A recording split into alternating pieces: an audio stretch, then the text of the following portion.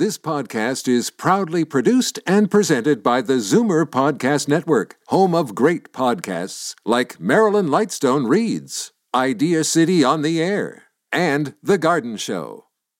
Happy birthday to you. Hey, Bye. Where's Mom going? She hasn't even opened her presents. Well, son, she just turned 65, which means there's new offers for her at Specsavers. What? Yep, an eye exam now costs her nothing, and she can get 30% off lens upgrades with any pair of glasses. Wow. So, can we cut the cake now? You betcha. No-cost eye exams are for eligible seniors at all participating locations with costs covered by provincial health care. Conditions apply. See specsavers.ca. You're listening to an exclusive podcast of Fight Back on Zoomer Radio. Heard weekdays from noon to 1. Fight Back with Libby Znaimer on Zoomer Radio with guest host Bob Komsic. And welcome back. And some breaking news official. Ontario will start its economic reopening Friday, loosening restrictions on outdoor activities and businesses. The province, in making this announcement, says that the health indicators have improved enough to begin lifting some restrictions ahead of schedule. So limited outdoor dining, outdoor fitness classes, outdoor religious services, and camping can resume under the first step of this reopening. Outdoor gatherings of up to 10 also permitted. More retail can open for in-person sales with capacity restrictions. Now, this was all supposed to start on Monday, but everything pointing us in the direction that obviously, if he was listening to the experts, as some of his critics say that he doesn't, if the experts told him we can do this sooner, well, it appears the government has listened and is going to do so. So let's get some reaction now by going to Dr. Alon Vaisman, epidemiologist, infectious diseases specialist at the University Health Network. Welcome, doctor. Thank you for having me. So what do you make of it? What's your reaction? I think it's all great news, especially when you hear about things opening up on the outside. Anything that's outdoors is a very low risk in terms of transmission. So these kinds of things could have been done probably even weeks ago. And the low-risk nature of these interactions, coupled with the fact that case numbers have dropped dramatically over the last 4 or 5 weeks, and the hospitalization numbers have dropped, means that this is a very safe move and makes a lot of sense. Now, Dr. David Williams, the chief medical officer, said we would have to see daily cases in the 500 to 600 range on a regular basis. Obviously, it's been a while since we've seen in the low fives, like last September. It's been that long, but you could see that numbers were trending well under 1,000.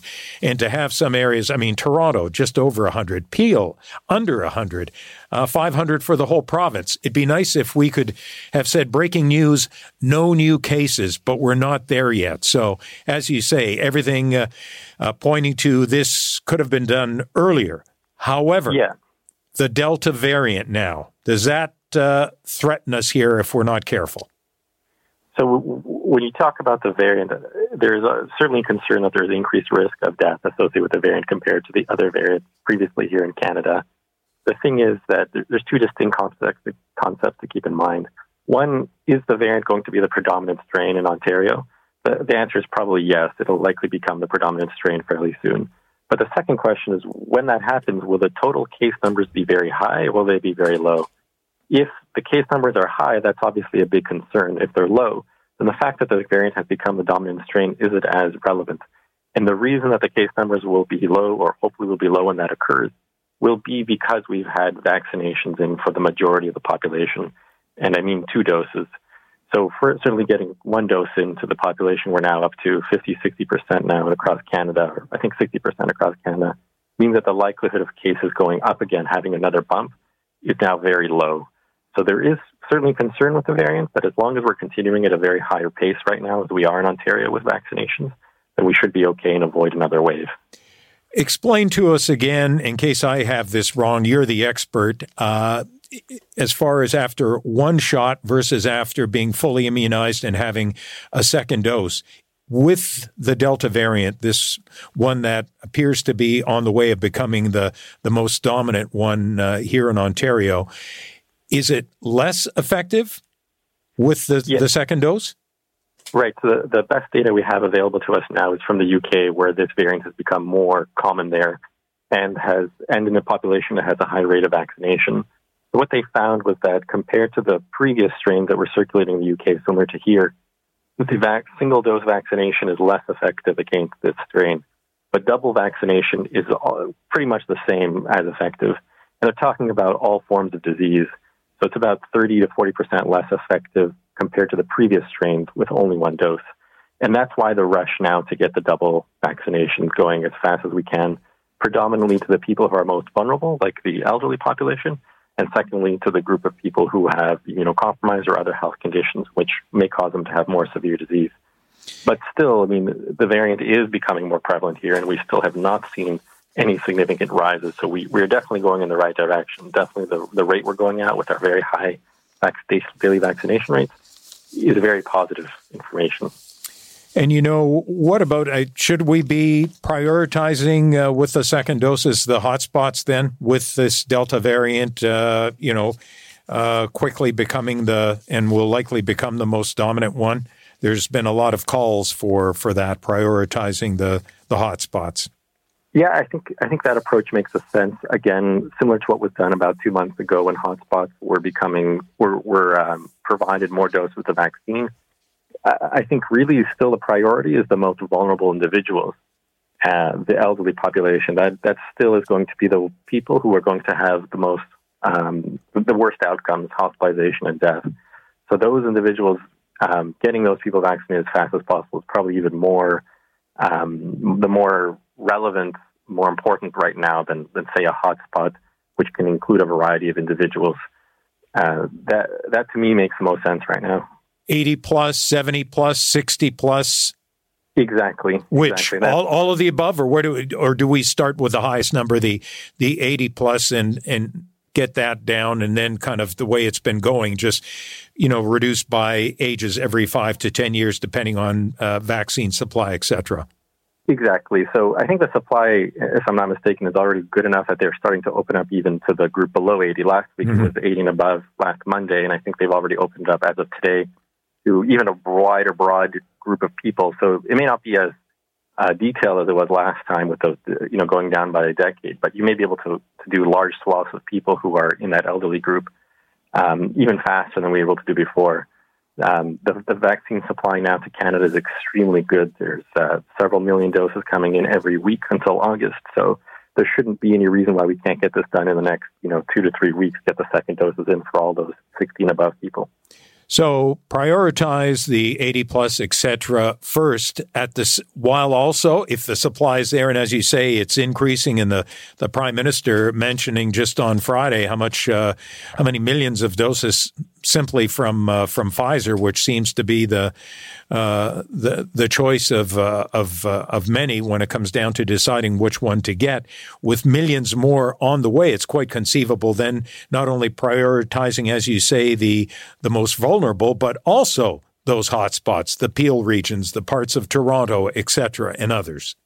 Exactly, yes. And this also goes into the next issue, or a similar issue, when we've been talking about of AstraZeneca and what to do with the second dose.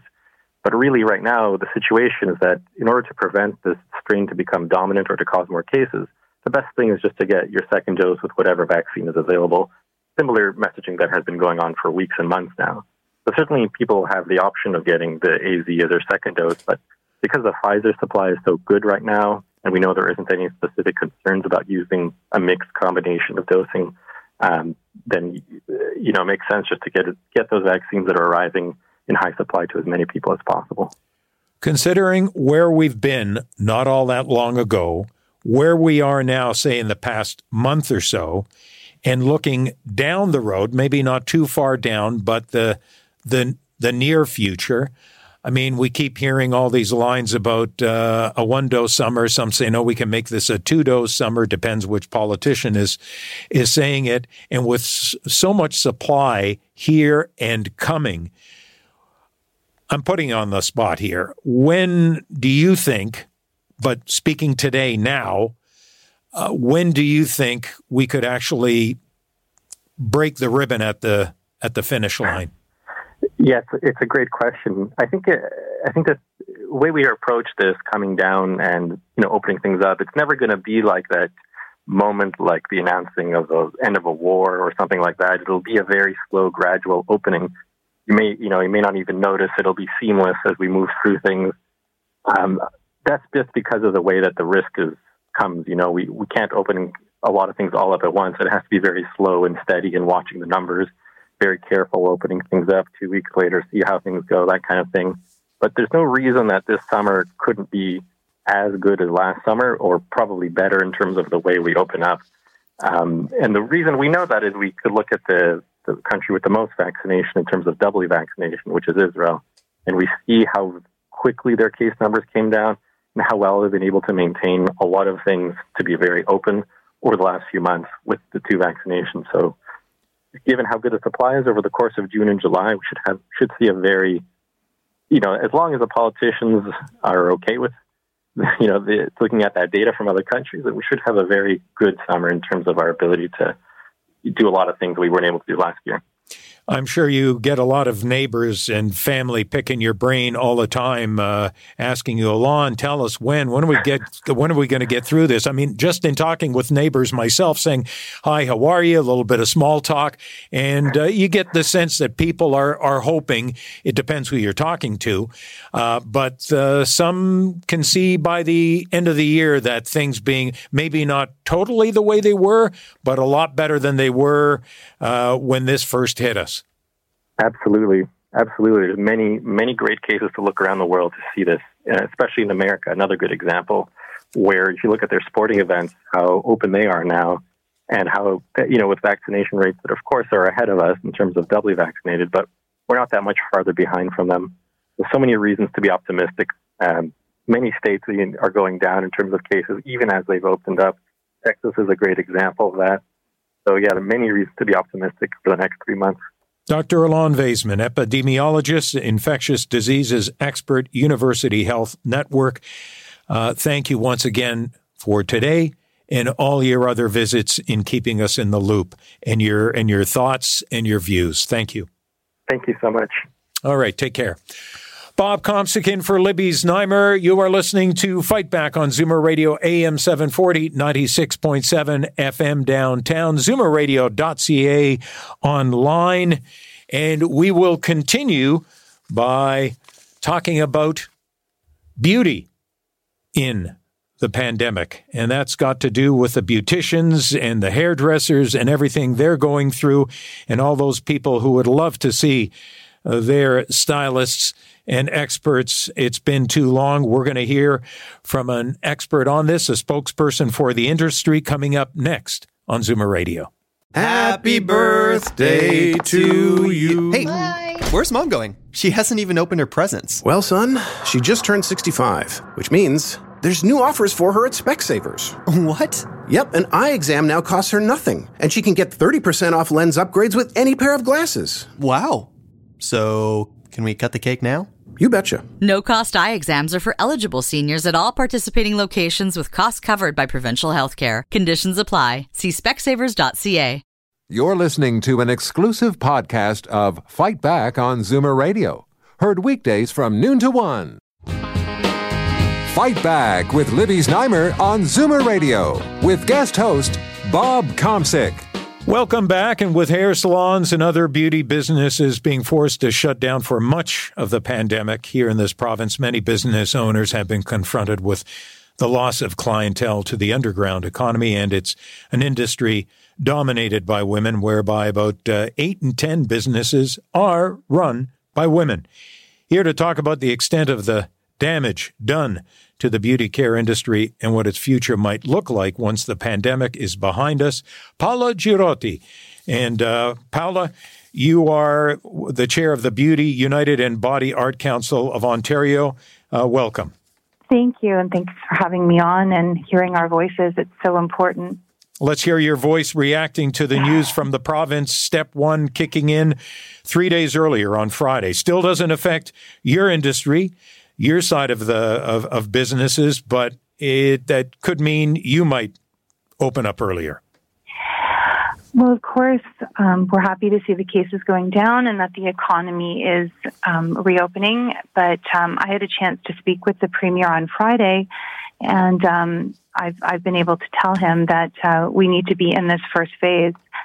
We'd been promised a date back in April, which was kind of that modified gray, and that we need to be able to operate safely, and we can do that in our own environments. And so, without his support in funding our plan and moving this forward, it's going to continue to drive this underground economy, and no one wins. Yeah, now I don't want you telling tales out of school, but mentioning the fact that you say you spoke to him on Friday, did he give you any indication when the beauty industry could be opening up, which would be obviously in step 2, according to their reopening plan, not in step 1 as you would have liked it. So did he give you any indication, or cards being still held tight to the chest? I think what was good was that, one, the fact that he called me personally after months of lobbying them. So he was able to really listen. We talked to him about all of the ministers in his office that we've met and the plan that we put forward to help us reopen and stay open. And he listened very intently, and he did promise that we would circle back today, which is already in motion. So no, we didn't talk specifically about a reopen date, but I was very firm with him. Our industry is very badly hurt, and bankruptcies, loss of homes, loss of business, suicides, and women have been so disproportionately impacted during this pandemic. And just look at our sector with, the amount of women that we do employ. So no, nothing specific on date, but we are laying on the pressure, and you're helping. So thank you. Paula, you're chair of the Beauty United and Body Art Council of Ontario, but you're not just a figurehead. You're also a business owner who's been affected. How? Yeah, so I own Sugar Moon, and I lost one store actually in Toronto, so I had 3. And one of my locations, after 11 years of being in business in that location, closed. And a lot of that had to do with the first round. So when when that first closure happened, we were closed for 4 months, and the feds had not come out with programs really to help with rent support. And so this is where they allowed the landlords actually to apply for the rent relief, and it was up to the landlords to do that. And actually, I would like to say I still am not understanding why the landlords in all of this are getting paid at 100%, and we have been closed for 280 days in the GTA. It's just bizarre. So yes, I have lost a store. Sorry, it's a bit emotional even talking about it, and I'm just absolutely frustrated with the fact that with all of our ability to have by appointment and all of the money that all of our industry has put into opening safely with barriers and the thousands of dollars in PPE, that we are still closed. And it's just, there's an unfairness piece here that is, we've just been treated unfairly the entire time. We can't just reopen. We have to stay open. And when we do reopen, we have to reopen with our services, all of them, because even at reopen, most of the people can't open because we have, skin bars, so facial services. So the facial bars still will be closed. It's just I'm not sure how they're making these decisions, The reopening on Friday does clear the way for possibly stage 2 then maybe kicking in on, it looks like here, doing the math, it would appear on July the 2nd, because I believe that we were told when the plan was unfolded, and you would also be able to echo this, that I believe that we would have to stay at least 21 days in each stage before moving to the next, I guess, to see how the numbers go and et cetera. So it's not a case of being an automatic. So it looks like you could come July 2nd. But as you say, it's not as if you'd be able to offer all the services. Again, it's just partial again. Well, we should have been April 12th. We shouldn't even be July 2nd. We should have been April 12th because we've never been the source of the spread. We've been closed. There's 0.03 cases, 0 deaths in our sector. So I still fail to understand why we're still closed. So we need the Premier to fund our plan for a recovery, and we also need him to open us in phase 1. We are not the source of the spread, and phase 2 is still contingent on vaccine. We are still not. The cases have to go down, and the vaccines have to go up. So we're still just kind of sitting pawns, and we're the only sector that's not opening. Look at everywhere else, like fitness now you can do it outside. Restaurants, you can be on the patio. And personal care and body art are closed.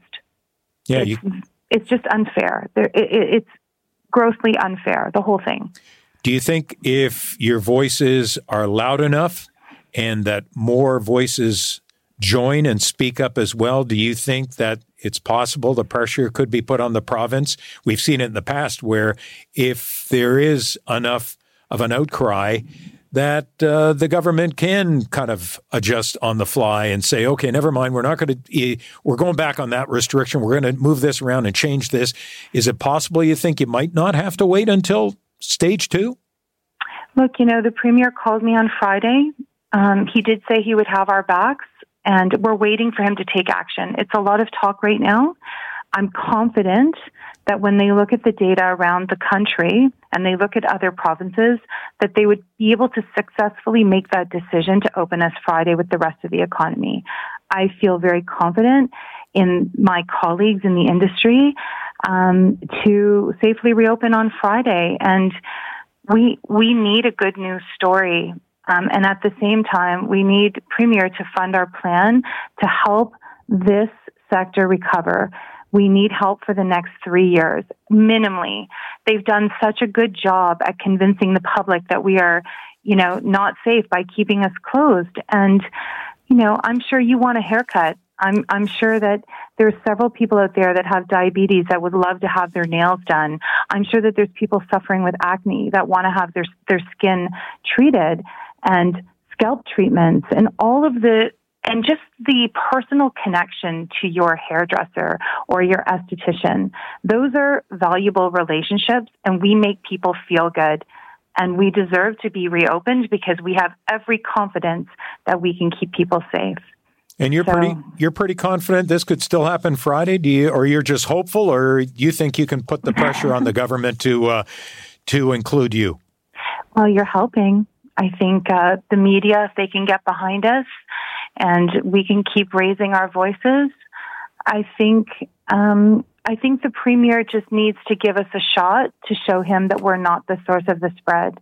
I'm confident that we will have our voices heard, and I'm hoping that we see a better result for Friday for us. I think I'm always going to remain hopeful. Yeah, when you mentioned about how with others already opening up and what else can be already done, I mean, you just look at very quickly here and wrapping up pets being able to go to a groomer, right? I know they're man's best friend. I've got one at home, so I get it.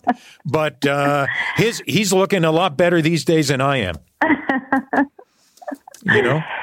I think people just really want to come in to feel good. And I think we can do this in a safe way, one-on-one appointments. And again, we've invested a lot of money in barriers and PPE and keeping people socially distanced. We're experts in contact tracing.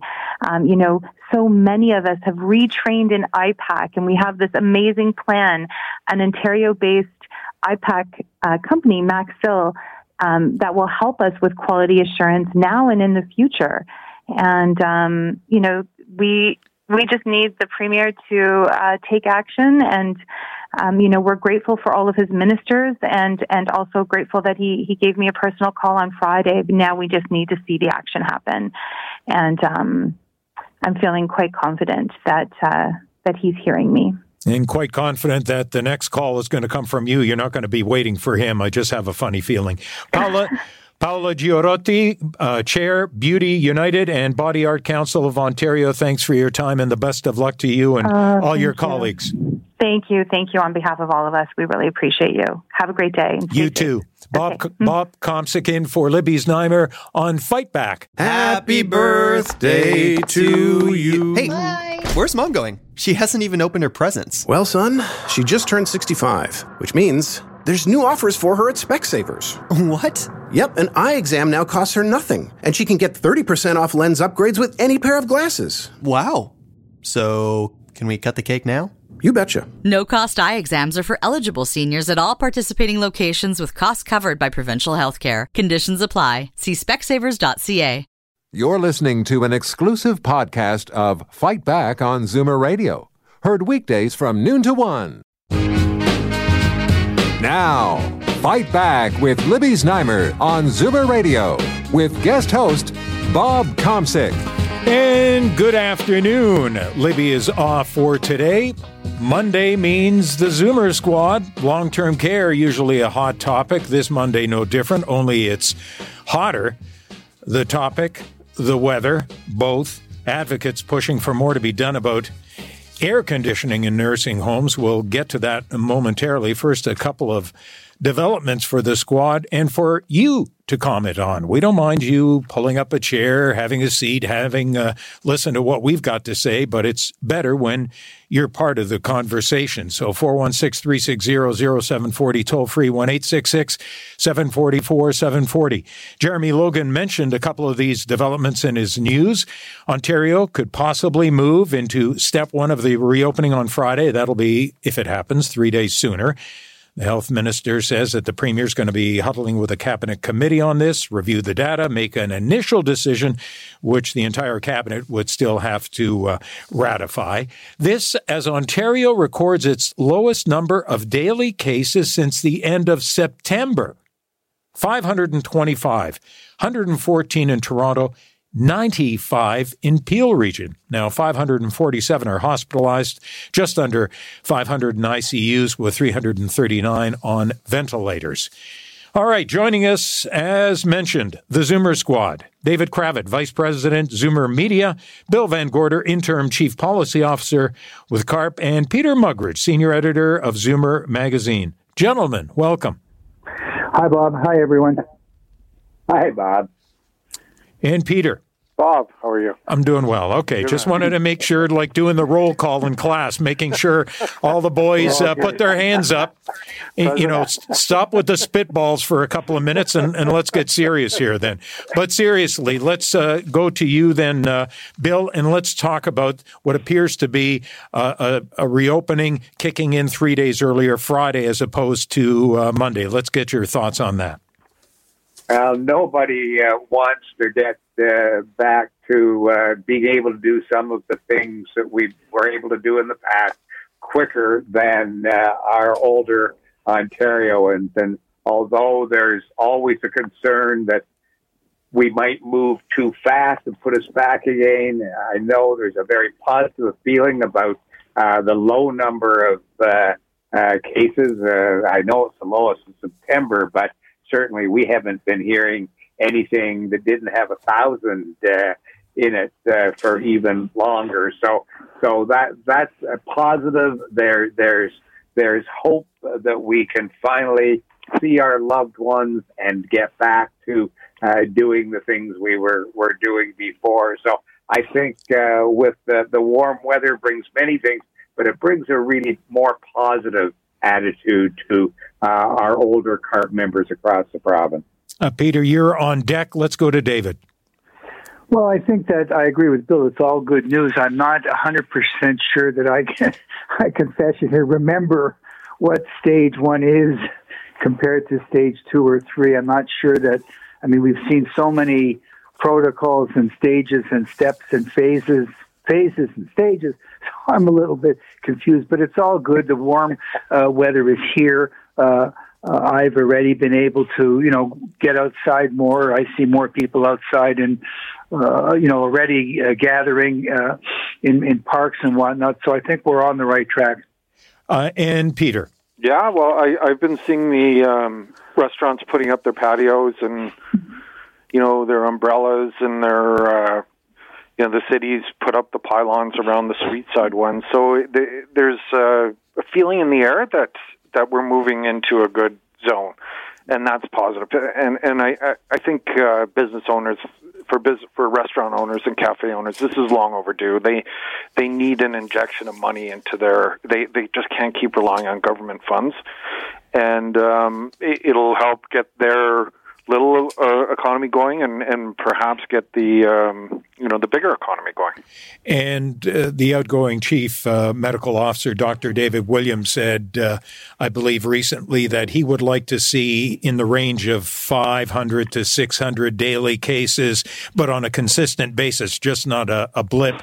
And the last few days, we've been well under 1,000, and now we're in the fives, albeit it's not on a regular basis just yet, but it's clearly trending down that way. So no surprise then, based on those numbers and where they've been recently, guys, that we're talking about what appears to be an earlier start to as you said, David, step one in trying to remember what's all involved with it. Once that's official, we'll be touching on those things throughout the afternoon on the news here. So we'll try to. I do know that's one of the things that our CART members have been really pleased about, because what we understand is that's the outdoor gathering limits are going to be increased. People are going to be able to do things more outdoors. And I think we're all concerned that we're able to stay safe, but we feel like the outdoors is the safe place to be. And maybe we can go to the park with our grandchildren and still be self-distanced and masked, but at least we can go outside and be with them, or go down and sit on the beach and watch the waves roll in with the cooler wind. If outdoors makes our older citizens feel safer that they're outdoors, but there's something that they think it's high time. And yes, as Peter says, it's going to be good for them, and it's going to be better for business. And Bill, nice merge. Appreciate the handoff, because as you know, as of Wednesday, and this is, I think, what you're alluding to, the residents who've been fully immunized can leave their homes for day and overnight trips.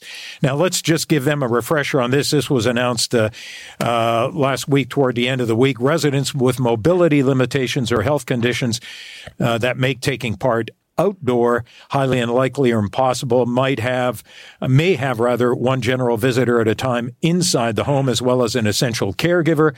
Regardless of resident and visitor vaccination status, brief hugs will be able to take place where both resident and visitors are fully immunized. The province is saying close physical contact, including hand-holding, will be allowed. And the government, in easing these restrictions, the government is crediting the high level of vaccinations in the homes, and as well as improvement in the key public health care indicators. The numbers and the vaccinations would be two of those. So what do you guys make of this? I think, Bill, you've pretty much touched on it. So let's go around to David. Well, I think that any of the easing of these restrictions is bound to be very, very welcome. So I don't have any, cold water to throw on it. I do return to the fact that the criteria for what is safe and what isn't safe is still muddled and contradictory. If I'm a resident and I'm fully vaccinated, what is the magic of having only one visitor compared to two visitors? And what is the magic of being masked on top of vaccinated? One of the reasons, and we've seen this very clearly, maybe more so in the U.S. than here, that you have some resistance to vaccines or vaccine hesitancy, is that they persist in, you need to wear a mask and get a vaccine. Well, if I still need to wear a mask after I get the vaccine, what good is the vaccine? So there's still mixed messages on this. There's still inconsistencies on this, and there's still a degree of arbitrariness that just doesn't quite add up in my mind. But that said, I welcome any easing of some of these restrictions. And Peter, David mentions how there's still some mixed messaging, but would you agree, maybe you don't, that it's just the mixed messaging is not as bad, not as muddy, not as head-turning, head-shaking as it was weeks, months ago. Yeah, well, that's a pretty low bar to. You can step over it. You can step over it, right? But I find the whole thing quite humorous. They're saying hand holding and hugging, and it's all right there in the release, in the guidelines. It's rather humorous, But I guess it's all to a good end. People can see their loved ones, and just a much more relaxed setting, and that's good for both parties. And by putting that in, and as you say, humorous, but it's, let's face it, is not a funny situation. But I think the reason it was put in there, because they're fully aware they'd be criticized if they weren't clear, because who knows, maybe on a Monday the Zoomer squad might go, well, what does that mean? So this way, you can hug briefly, you can hand hold, so it's like anticipating the criticism. So it's like, well, let's just throw it all in there. And if we do that, you know what? It's not on us. It's there in black and white. What are you talking about? We told you what you can do. CARP did an informal survey some months ago asking our members what did they miss most during COVID, and the number one answer was hugs. There you go. Being able to hug people. So I think that I know this is very important, and not just the seniors. As you know, I'm quite involved in the theater community too. Theater people are huggers, and my goodness, it's hard not to be able to do that these days. So there are two things about these new announcements that have come out. First of all, relaxing the restrictions of going into long-term care homes still is going to be a problem, because it's still up to the individual long-term care homes to interpret how that's going to be enforced, whether or not they have enough staff to allow people in. So I know we're going to find, just like we did before, huge inconsistencies from facility to facility to the way these are lifted, because the facility still has the final authority about who can come in and come out. But now we're letting people go outside the building with their loved ones and their friends, where there won't be that kind of restriction. So putting those two things together could mean a much more positive, happier time for our older Ontarians who are still living in long-term care homes.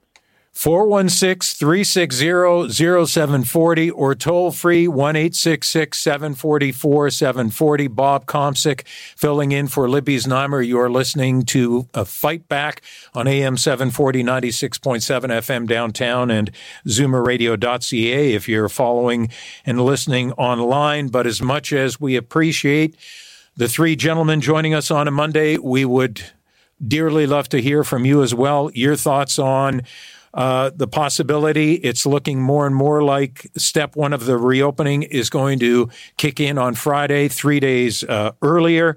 We've got Ontario recording its lowest number of daily infections since the end of September. And on Wednesday, we've just touched on this, that on Wednesday, residents of long-term care homes who've been fully immunized can leave the homes for day and overnight trips. So we'd love to hear from you on any of those. Now, you were talking about going outdoors, but anybody who goes outdoor the past few days would love to go back indoors after a few minutes, because they, as much as some people prefer the fresh air compared to the air conditioning, nothing fresh about the outdoors the past few days. It's clearly like a sauna. But then indoors, you might have the luxury there listening at home, being somewhere where there's AC, but we know that is not the situation in terms of the long-term care homes. Now, common areas in all the homes now have air conditioning, though many of the residents' rooms still don't.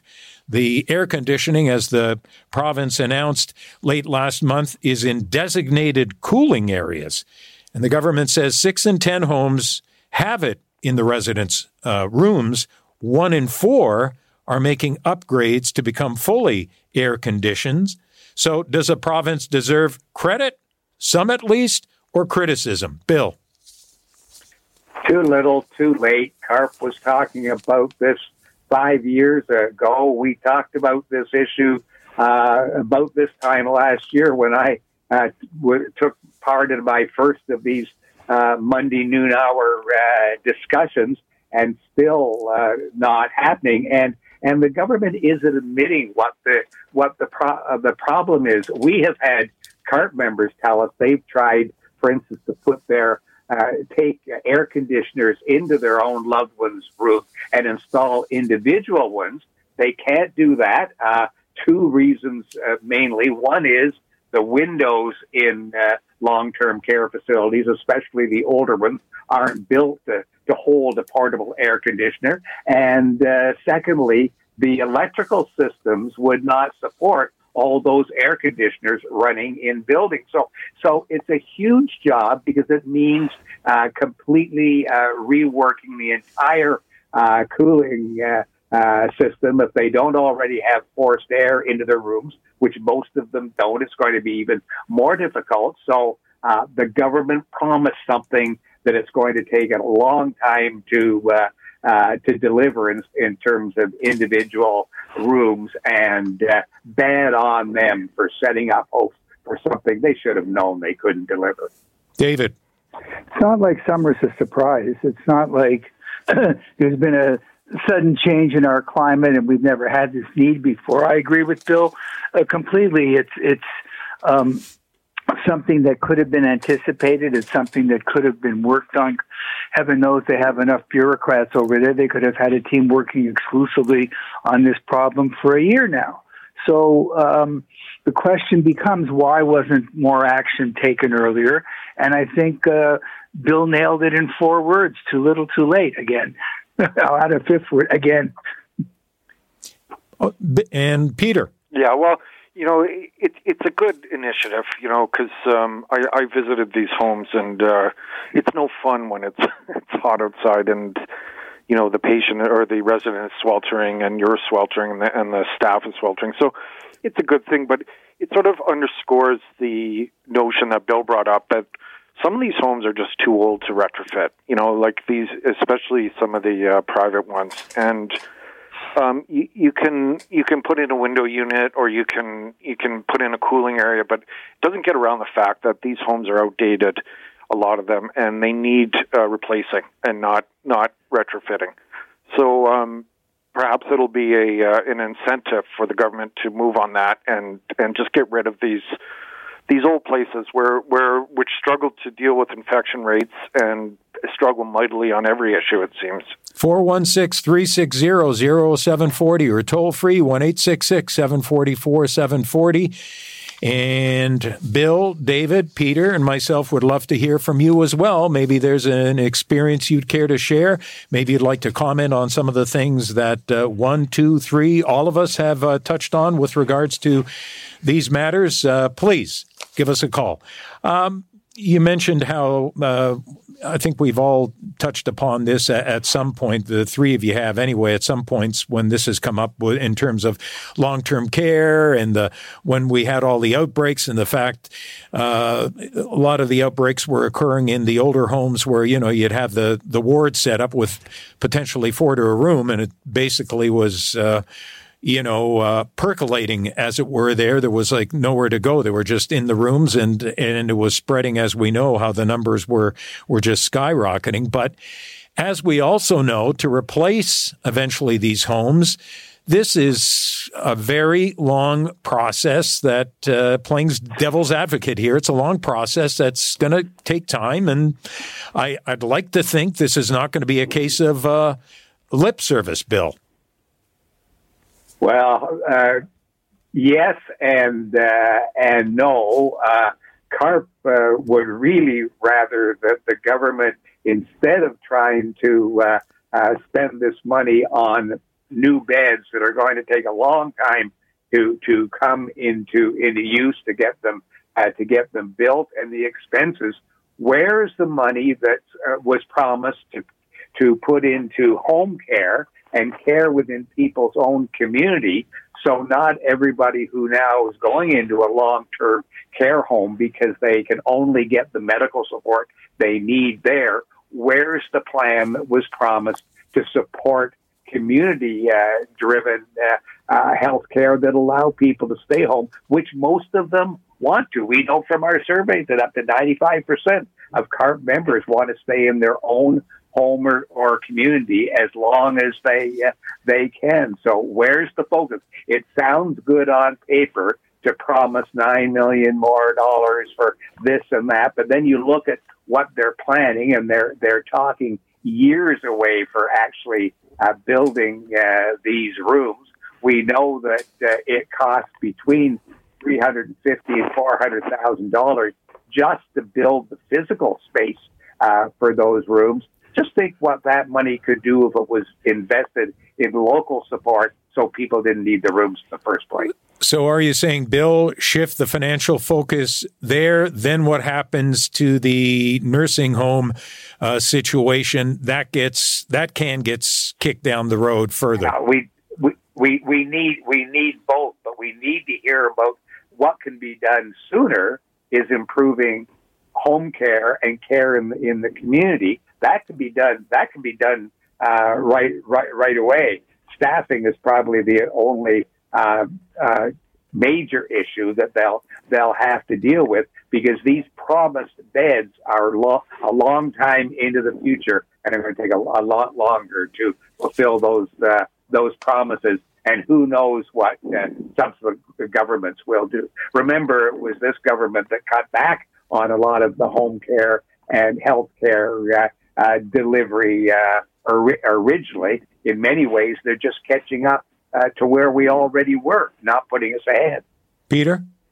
Yeah, Bill's right, but it still doesn't get around the fact that we need to do something with these with nursing homes, and an aging in at home program is great, and it would take a lot of the stress off it. But these outdated homes, we have to get them offline and replace them with modern, well ventilated, air conditioned, homes that don't have the big 4 to a room.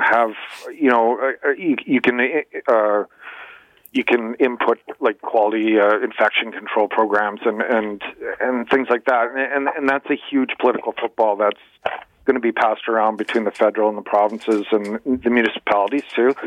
But something has to be done, or else we're going to get a repeat of last year. Melanie in High Park, thank you for giving us a call. You're on Zoomer Radio's Fight Back. Go ahead. Thank you. Nice to hear your voice, and the best to Libby and everybody at the station. I'm wondering, if it wasn't for COVID, we wouldn't have known that they had no air conditioning. This is not the first year that we've had a heat wave. What's been happening for the last 40 years that we've had heat waves? People who couldn't get out of their bed, sweltering. How many died? Do we have the statistics? Did the inspectors report that, this is a heat wave? Did they go in during heat waves and say, how many people here are sick? They're already immobilized. They're on medications where they can't overheat. My friend's a nurse, and there are so many medications, she told me, that seniors, when they take them, it's very crucial for them to have a cool environment, not hot. I mean, why are hospital operating rooms at a cool temperature? Bacteria, viruses, everything. Right. And you know what else? What concerns me is the people who work in seniors' homes. Do you know, I've gone to a few in the past, and do you know the aroma for the workers? No wonder they don't want to stay when it's overheated and boiling and too hot in the winter. Okay. Shame on them. I want to know who the inspectors are that have been writing reports for the last 40 years. Okay, Melanie, thank you. I think we kind of get your point. So, David, she's basically echoing and saying it differently, in some ways the exact same way the three of you have been, and that's do something about it. But as we know, that's going to take time, and not trying to make light of the situation. But as far as replacing these homes and coming up with a newer, better product, I mean, that's so far down the road. I think we need binoculars. And even then, I think it's pretty faint when you look through them to see just where those new homes are. I mean, it's... But Melanie touches on a very critical point here. And that is, even if I excused, which I don't for a second, years of neglect in the past. The question is, what does the Ministry of Long-Term Care owe people living in long-term care today? because we know statistically the high percentage of people over the age of 80, 85 with comorbidities, we know the length of time they're going to be in a long-term care home under the best of circumstances is under 5 years, unfortunately, before they pass. How are they supposed to live in the short term while we're waiting for the province to come up with the beds, as Peter correctly points out? It's a long term. So I would argue in favor. I realize that you might say, well, it's throwing, good money after bad to try to retrofit these homes. There's human beings living in these homes right now. Okay. And they can't wait 10 years for the big, bold, new, wonderful, sleek product to come online. Who's helping them right now? Don't we owe them something while they're in these facilities? Where is the plan to improve the facilities we have in the short run, while, of course, I agree, paying attention to upgrading in the long run? I don't see a plan. Well, Lee in Toronto is joining us, and Lee, you might have a temporary solution. Go ahead. Thank you for taking my call. I listen every day, and I'm agreeing with the last gentleman. Why can't we put up the modular homes that are being put up for people who were homeless, who have had difficulty finding a place, wanting to go into a place? They've done that. It'll not take a year to put up. There could be air conditioning. There could be single rooms. There could be washrooms in each individual room. Air conditioning, very important. We've all lived through non-air conditioning in our lives as a senior. And this is my question. Modular homes have been available for many, many, many years. They're not that expensive to put up. They could take down the other old home, rebuild it, reestablish the people in those areas, temporarily have them in modular homes, and have those other modular homes instead of putting up all of these MZOs. Okay. So I don't even want to go into that. Yeah. I'm more concerned about the seniors in the nursing homes. Okay, Lee. And in the ones for profit, by the way, if you don't mind me putting that in. Lee, thank you very much. Interesting. Let's get a comment as we wrap up here, going around the table. So, Peter? Yeah, well, they put up one of these modular homes that Lee is talking about, and it seemed to go up in 6 months, and it's in operation already for people struggling with homelessness. So perhaps he's right. Like, maybe modular homes are a solution. Bill? I hope that more educated minds than mine are looking at this issue. Her basic point is right. There's got to be a better way, and we're paying an awful lot of people in the long-term care business and the government to come up with ideas. This is one they certainly should be looking at. And David? We have a duty of care to the people who are living in these long-term homes now, today. And I completely agree, because CARP's been calling for this for a long time, for a longer-term plan, get more beds, get more home care. But there are people who have no choice. They're living under the care of the Ministry of Long-Term Care today. That care must be brought up to scratch, however they do it. And I'd like to see a plan for it, and so far I have not. David Kravitz, Vice President, Zoomer Media there. Bill Van Gorder, Interim Chief Policy Officer, CARP before that. And Peter Muggeridge, Senior Editor of Zoomer Magazine. Peter, Bill, David, thank you once again, guys. Thanks, Bob. Thanks so much. Thanks, Bob.